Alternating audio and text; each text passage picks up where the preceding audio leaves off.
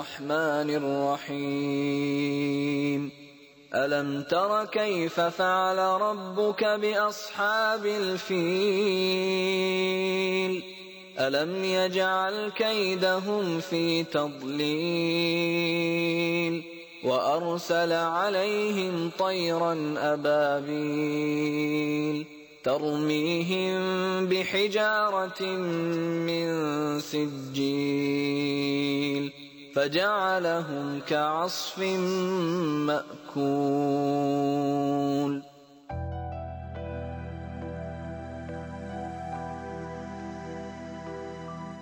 Sadaqallahul Azim. Selawat dan salam buat Rasul junjungan Nabi Muhammad sallallahu alaihi wasallam. Alhamdulillah kita kembali bersiaran waktu ini bersama dengan sahabat pendengar menerusi perkongsian kita seterusnya di Radio Institut Kefahaman Islam Malaysia. Kita ada rancangan tadabbur, tak lain tak bukan untuk bersama dengan sahabat pendengar di hujung talian saat ini. Tetamu tetap kita dah pun bersedia untuk bersama dengan sahabat pendengar. Kita ada Ustaz Syahri Abdul Rahman. Assalamualaikum Ustaz. Mute Ustaz. Okey. Terima kasih Puan Yati. Masya-Allah. Terima kasih banyak Ustaz. Sekali lagi berkesempatan bersama dengan Sama-sama. Ustaz untuk perkongsian kita pada hari ini yang mana Ustaz akan mentadabbur surah Al-Fil. Gajah Ustaz hari ini. Silakan Ustaz untuk perkongsian kita mukadimahnya. Silakan. Terima kasih pada penerbit segmen tadabbur IKIM FM Puan Nurhayati Paradi. Assalamualaikum warahmatullahi wabarakatuh kepada seluruh para pendengar dan para penonton di IKIM FM. Alhamdulillah hari ini 28 Zulkaidah kita bersama dengan surah yang sangat pendek. Mudah-mudahan semua yang menonton, yang mendengar pada pagi ini sudah pun menghafal surah ini dan sudah sangat kerap membacanya di dalam solat. Tetapi adakah kita memahami apakah yang dikandung oleh surah ini? Maka inilah tujuan segmen tadabbur diadakan. Alhamdulillah. Kalau kita perhatikan kepada 5 ayat yang dibacakan oleh Qari tadi, ya, bersama dengan terjemahannya, kita akan mendapati ada pelbagai pengajaran, pelbagai ibrah. Dan saya kutip untuk anda pada hari ini dalam 6 pengajaran untuk kita ambil daripada peristiwa serangan Abraha ke atas bumi Makkah. Untuk makluman semua, ya, surah ini diturunkan oleh Allah Ta'ala di Mekah, ya, sebelum Nabi berhijrah untuk tujuan melaporkan sebuah peristiwa yang sudah berlaku 40 hingga 45 tahun yang lepas. Jadi surah ini diturunkan oleh Allah untuk melaporkan semula peristiwa yang terjadi 45 tahun yang lepas. Ya, kerana apa, Puan Yati? Kerana fakta sejarah memang fakta, tetapi bagaimana ia diolah, bagaimana ia ditafsirkan oleh masyarakat setempat, itu kekadang bermasalah. Perkara yang bukan-bukan diada-adakan, ditokok tambah. Jadi surah Al-Fil memang memaparkan kisah Abraha daripada Yaman, ya, yang mahu menyerang Baitullah Al-Haram kerana mahu kepada perhatian penduduk Arab. Beliau tidak mahu orang-orang Arab terus pergi kepada Masjidil Haram pada setiap kali musim haji. Beliau membangun gereja untuk tujuan menarik perhatian seluruh orang-orang Arab kepada Yaman, bukan lagi kepada Mekah, kepada gerejanya yang diberikan nama Al-Qulais. Tetapi sebaliknya orang Arab, ya, tidak sedang duduk dengan rencana yang telah dilakukan oleh Abraha, sehingga, ya, para ulama tafsir kita menyebut riwayat di mana adanya orang Arab pergi buang air kecil, ya, pergi buang air besar di gereja Qulais binaan Abraha berkenaan, lalu menimbulkan kemarahan kepada gubernur Habsyi ini, ya. Lalu beliau bertindak untuk mengumpulkan 12 ekor gajah yang sudah terlatih dalam ketenteraan dan juga kekuatan 60,000 orang bala tentera, ya, untuk pergi memusnahkan Makkah dan Baitullah Al-Haram. Tetapi dengan izin Allah, Allah Ta'ala telah menghancurkan, ya, Abraha dan ketumbukannya, kekuatan yang cuba dibawa untuk melenyapkan Masjidil Haram dan Baitullah. Itu cerita yang saya percaya semua sedia maklum, dan anak-anak kita juga kita ceritakan fakta yang sama insya-Allah. Tetapi apakah pengajaran daripada surah ini? Mari kita lihat satu persatu. Ya, 6 pengajaran. A, L, F, I, L. A adalah Abrahah akan berulang. Maksudnya apa? Abrahah dah mati, tetapi keabarahan belum mati. Apakah maksud keabarahan? Ia bermaksud penyakit dalam hati beliau. Boleh jadi kluster. Boleh menyebabkan ia merebak kepada kita. Na'udzubillah. Kalau tuan-puan perhatikan, ya, bagaimana Al-Quran persembahkan sesuatu cerita, ya. Al-Quran apabila mempersembahkan sesuatu cerita sangat kurang memberikan perhatian kepada lokasi kejadian, tidak disebutkan nama, bila terjadi, ya, tidak disebutkan tarikh, tidak disebutkan sebarang isyarat kepada bilakah ia berlaku. Kadang Allah sebut nama, kadang Allah sebut kronologi, tetapi kebanyakan kisah-kisah Al-Quran Allah tidak memaparkan perincian-perincian. Bahkan kalau tuan-puan lihat kepada sirah, cerita dalam sirah lebih panjang lebar tentang Abrahah yang mahu menyerang Kaabah. Tetapi di dalam Al-Quran hanya 5 ayat. Hanya 5 ayat. Mengapa sangat ringkas? Menurut keterangan Al-Quran, kerana Al-Quran zoom in kepada penyakit yang boleh merebak dan berpindah kepada kita pada hari ini. Cerita Quran sangat relevan, sangat menyentuh dan mengetuk pintu hati kita. Adakah saya ada perangai seperti ayat 1? Adakah saya ada perangai seperti mereka yang diceritakan dalam surah ini? Kalau kita perhatikan satu contoh sahaja pada ayat 1. Alam tara kaifa fa'ala rabbuka bi ashab al-fil. Tidakkah kamu perhatikan bagaimana Tuhanmu telah bertindak ke atas ashab al-fil? Allah Ta'ala menggunakan perkataan ashab, Puan Yati. Iaitulah mereka yang ashab. Ashab ini juga menerbitkan perkataan sahabat. Allah Ta'ala boleh menggunakan perkataan arbab.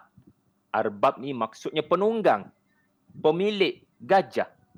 Tetapi daripada banyak-banyak perkataan yang bersifat menunggang, ya, mengawal, Allah memilih perkataan ashab. Kerana adanya suhbah. Suhbah ni ada benda sama. Kalau saya ada sahabat baik, maknanya ada chemistry, ada benda sama. Jadi ini menunjukkan tentera Abrahah dan Abrahah itu sendiri dengan gajah tu ada persamaan. Ada chemistry. Antaranya adalah hidup hanya untuk makan minum. Hidup hanya untuk, ya, mengenyangkan perut dan keluarga sendiri. Sebab itu kajilah makhluk yang bernama gajah. Ya, kalau Allah angkat musibah ini, pergi zoo negara. Cuba tengok sedikit fakta-fakta sains tentang gajah. Makhluk yang sangat banyak tidurnya, makhluk yang sangat pemalas, tetapi dalam hal makan minum mereka sangat bertenaga. Begitulah juga segelintir manusia. Bila mereka hidup, mereka tak ubah seperti binatang, na'udzubillah. Hanya mementingkan makan minum semata-mata dan keluarganya sahaja. Orang yang bukan duduk dalam keluarganya, orang yang bukan duduk dalam kabilahnya, orang yang bukan bangsanya, kenapa aku nak ambil peduli? Kenapa aku nak ambil kisah? Jadi ini nombor 1 kita belajar daripada hanya penggunaan perkataan ashab menurut Al-Quran. Dan itulah yang saya sebutkan tadi. Perangai ini boleh berulang. Perangai ini boleh berulang. Iaitulah perangai hanya hidup cintakan, ya, material, makan minum. 1. Yang kedua, lemahnya manusia di hadapan fitnah harta dan kekuasaan. Semoga Allah kuatkan saya, semoga Allah kuatkan kita semua daripada fitnah harta dan fitnah kuasa. Tuan-puan sekalian, kalau kita lihat ayat yang kedua, alam yaj'al kaidahum fi tadlil.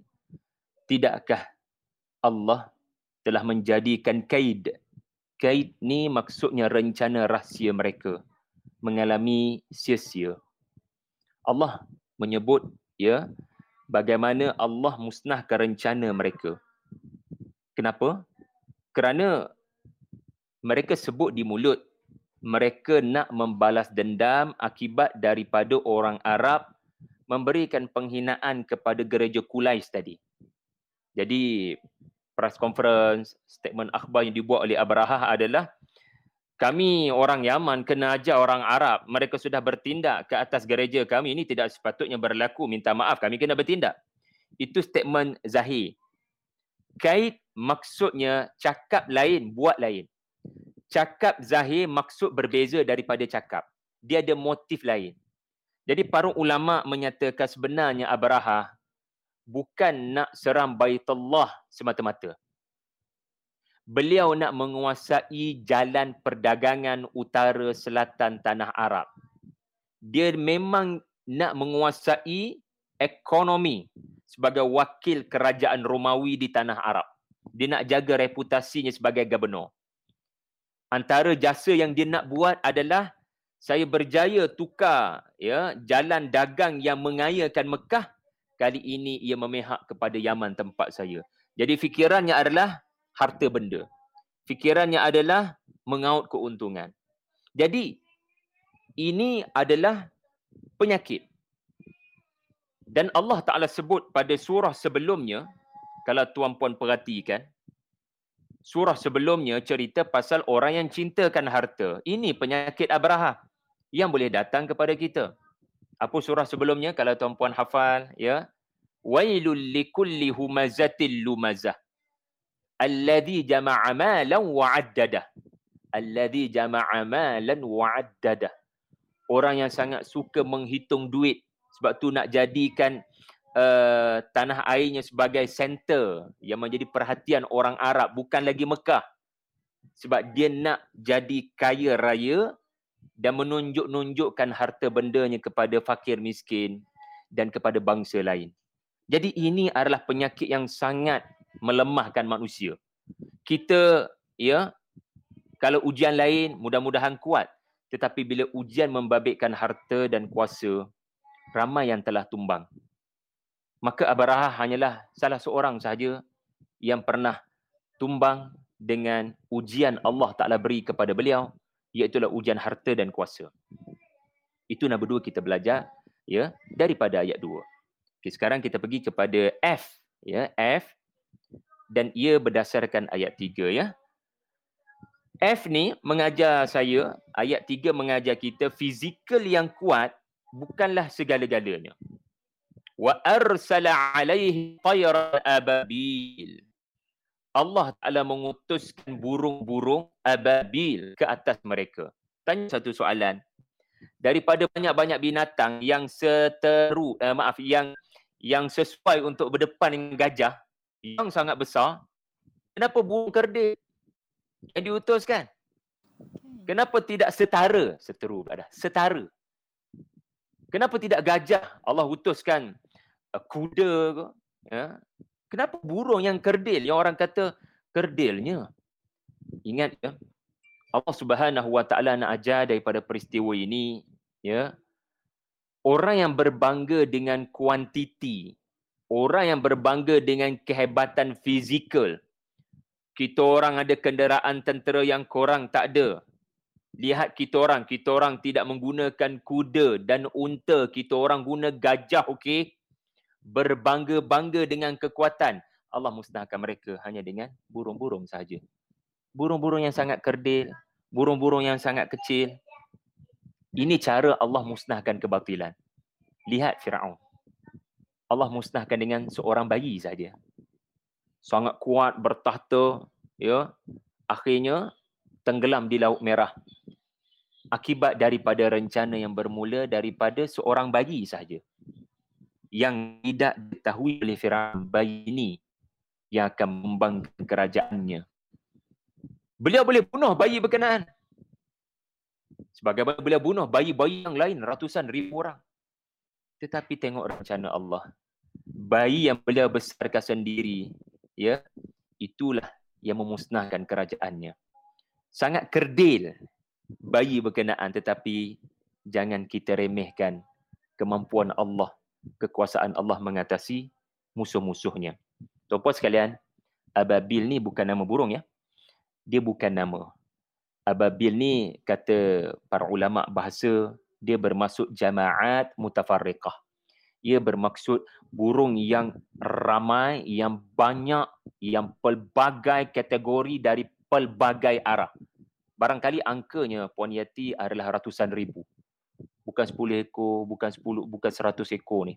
Ini makna tayran ababil. Datang dengan kumpulan jumlah yang amat besar.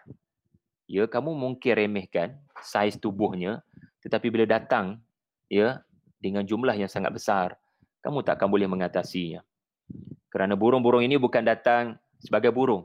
Burung-burung ini datang sebagai sniper yang akan menjatuhkan batu-batu daripada neraka. Jadi, itu pengajaran yang ketiga ya. Fizikal yang kuat bukan segalanya bila kamu tidak beriman kepada Allah.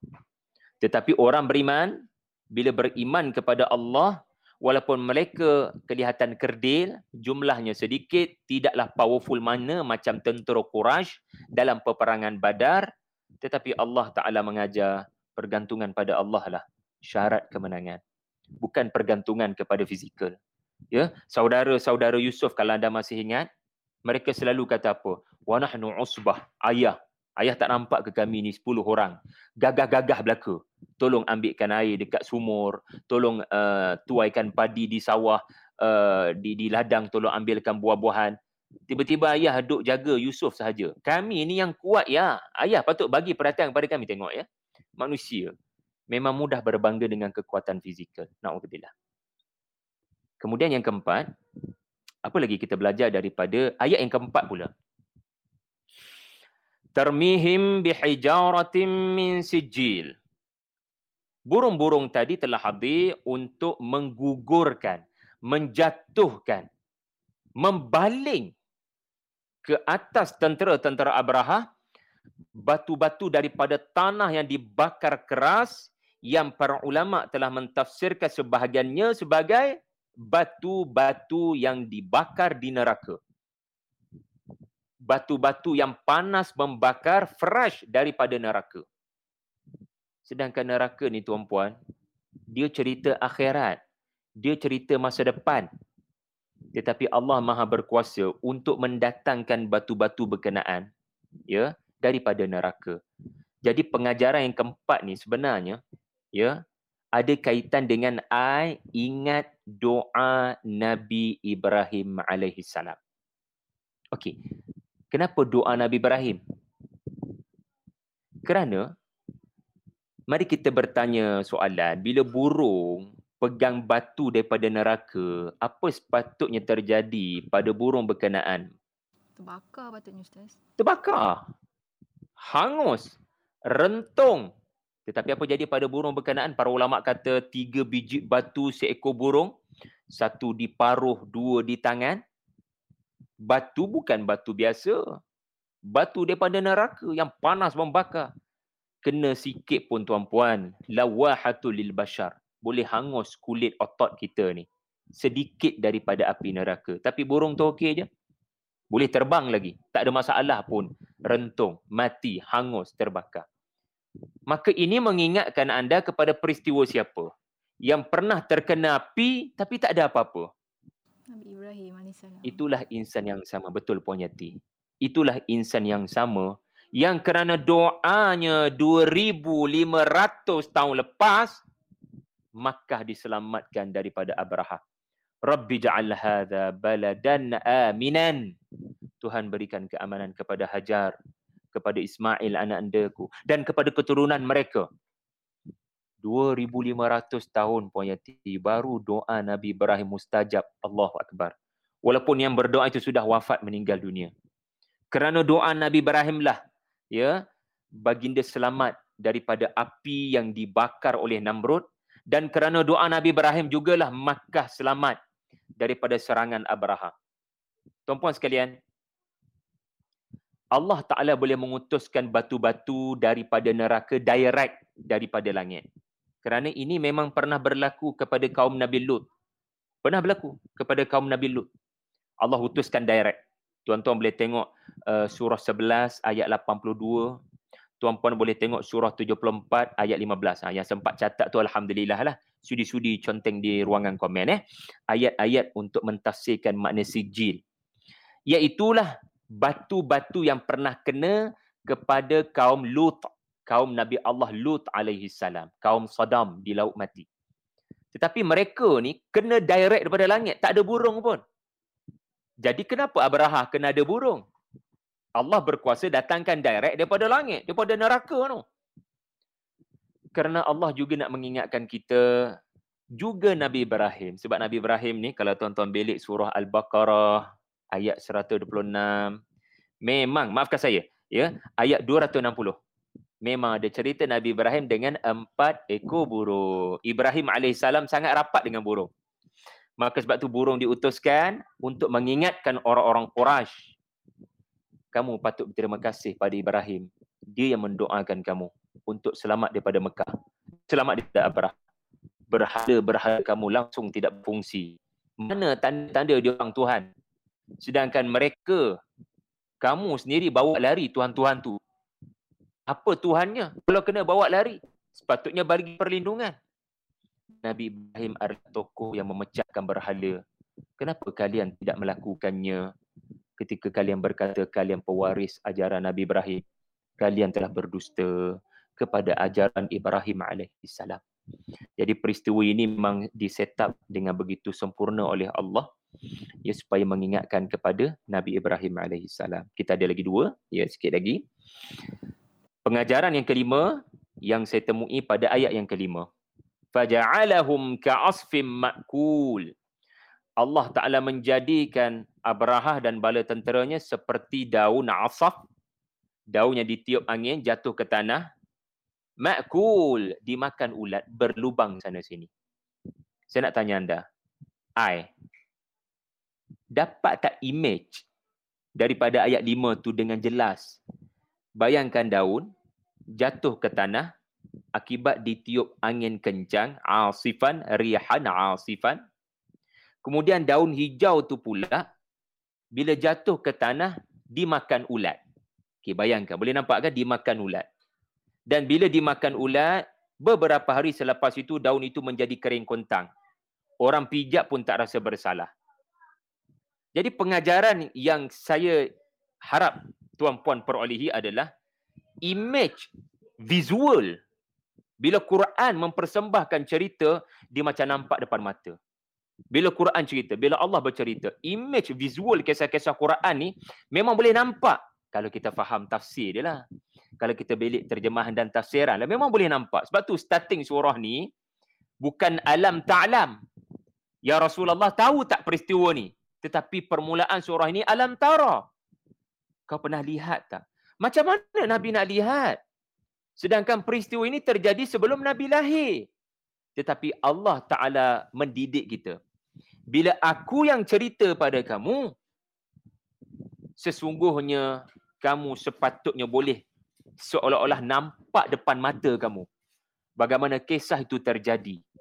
Karena Allah yang melaporkan peristiwa ini, Allah yang sama maha hidup semasa kejadian-kejadian itu berlaku.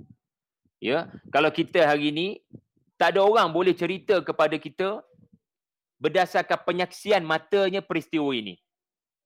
Sebab tak ada orang masih hidup. Umurnya sudah 1,500 tahun lebih. Tak ada orang boleh hidup sampai 1,500 tahun dan boleh cerita serangan Abraha kepada kita. Kalau ada orang umur 1,500 tahun, kita memang boleh percaya dan dia datang daripada Mekah, dia memang tengok peristiwa tu. Tetapi semua manusia daripada zaman dahulu yang menyaksikan peristiwa Abraha datang menyerang sudah meninggal dunia. Lalu kat mana kita nak tahu cerita ni? Duk dengar mak ayah cerita macam bercampur aduk dengan versi sebenar. Maka Allah menurunkan cerita sebenar. Sebab Allah maha hidup semasa peristiwa ni terjadi. Semua cerita-cerita Quran, Allah hidup semasa lokasi itu berlaku, semasa peristiwa itu terjadi. Jadi kita dapat lihat bagaimana Allah memaparkan keadaan mayat-mayat tentera Abraha. Iaitulah 3 situasi. Pertama anda belajar tadi, ya, bagaimana keringnya daun-daun berkenaan lepas dimakan ulat. Maka bayangkan, peluru-peluru daripada batu sijil menyebabkan tubuh badan tentera Abraha yang barangkali six packs, yang bangga dengan kekuatan tubuh, jadi kering kontang belaka. Nampak tinggal tulang sahaja. Apa yang telah menyebabkan jadi begitu? Tubuh yang gagah perkasa jadi kering kontang. Yang kedua, tubuh mereka ya berlubang sana sini. Seperti daun dimakan ulat berlubang kan? Jadi aneh. Batu itu bukan hanya menyebabkan berdarah, tembus. Tengkorak yang paling kuat ini tulangnya pun tembus. Dan mereka tidak, orang tak ingin nak tengok mayat-mayat mereka, seperti daun yang dipijak pun orang tak rasa bersalah. Jadi image itu sangat jelas bagaimana Allah menggambarkan kita. Allah macam bawa kita ke lokasi kejadian dengan hanya menggunakan daun yang dimakan ulat. Subhanallah. Dan akhir sekali, ya, Puan Yati, kita ada 2-3 minit lagi ya. Ya, silakan. Adalah L. Laluan kerasulan. Tuan-puan, tahun yang sama Rasulullah lahir, sallallahu alaihi wasallam, dikatakan 4 hingga 6 bulan selepas itu Nabi sallallahu alaihi wasallam telah selamat dilahirkan oleh Aminah. Ya. Soalan saya adalah agak-agak kita lah. Kenapa Allah Taala takdirkan peristiwa Abrahah dimusnahkan Allah dan ia membawa kepada nama baik Quraisy viral seluruh tanah Arab. Semua orang menghormati bangsa Quraisy. Sebab tu lepas surah Al-Fil, surah Quraisy. Sebab peristiwa Abrahah dimusnahkan ini peristiwa super power dunia mengalami kekalahan mengejutkan di tangan bangsa yang tak dipandang oleh Romawi dan Parsi, bangsa Arab. Terkejut seluruh manusia. Abrahah mengalami kekalahan, kemusnahan, bukan perancangannya sempurna ke dengan 60,000 orang bala tentera. Jadi orang mula bercakap-cakap tentang orang Quraisy, Tuhan memihak pada mereka. Jangan kita berniat buruk dengan orang-orang Quraisy, nanti Tuhan akan bertindak balas kepada kita. Tengok ya, psikologi orang-orang seluruh tanah Arab. Mereka sangat gerun dengan orang-orang Quraisy selepas peristiwa Abrahah superpower daripada Yaman mengalami kekalahan. And then Nabi muncul sallallahu alaihi wasallam. Fikirkan kenapa? Connecting the dot. Sebab Allah Taala nak tunjukkan Nabi bila lahir, dia nak bawa nama baik bangsa tu. Sebab tu Nabi lahir pada tahun yang sama, nama baik Quraisy sedang viral di seluruh dunia. Tahun yang sama Nabi lahir. Sebab apa? Nabi nak jaga nama baik kamu. Kerana apa? 40 tahun selepas Nabi lahir, pemimpin-pemimpin Quraisy sedang membawa keruntuhan kepada nama baik ini. Pemimpin-pemimpin Makkah sedang memburukkan imej orang-orang Arab. Maka Nabi bawa Islam untuk berikan kemuliaan, bangunkan peradaban, kembalikan tamadun dan nama baik Quraisy. Ini hikmah Nabi lahir pada tahun yang sama. Wallahu a'lam. Puan Yati, mudah-mudahan ada manfaat daripada 6 pengajaran dengan akronim Al-Fil tadi. Terima kasih. Masya Allah. Hebat Ustaz, sebab kita sama-sama dapat menghayati bagaimana sebenarnya bila kata Allah nak menghinakan atau memuliakan sesuatu bangsa, Allah mampu saja. Kelip mata kan Ustaz kan. Masya Allah. Terima kasih banyak Ustaz untuk perkongsian pada hari ini. Ajar kita lihat dengan mata hati untuk kita melihat pengajaran yang dibawa oleh Al-Quran Surah Karim, insya-Allah. Terima kasih banyak Ustaz. Sampai kita bertemu lagi minggu depan, insya-Allah. Assalamualaikum Ustaz. InsyaAllah. Waalaikumsalam warahmatullahi wabarakatuh. Dan untuk anda rakan pendengar, teruskan kesetiaan bersama kami tentunya hanya di IKIM, Inspirasi Inforia Islami.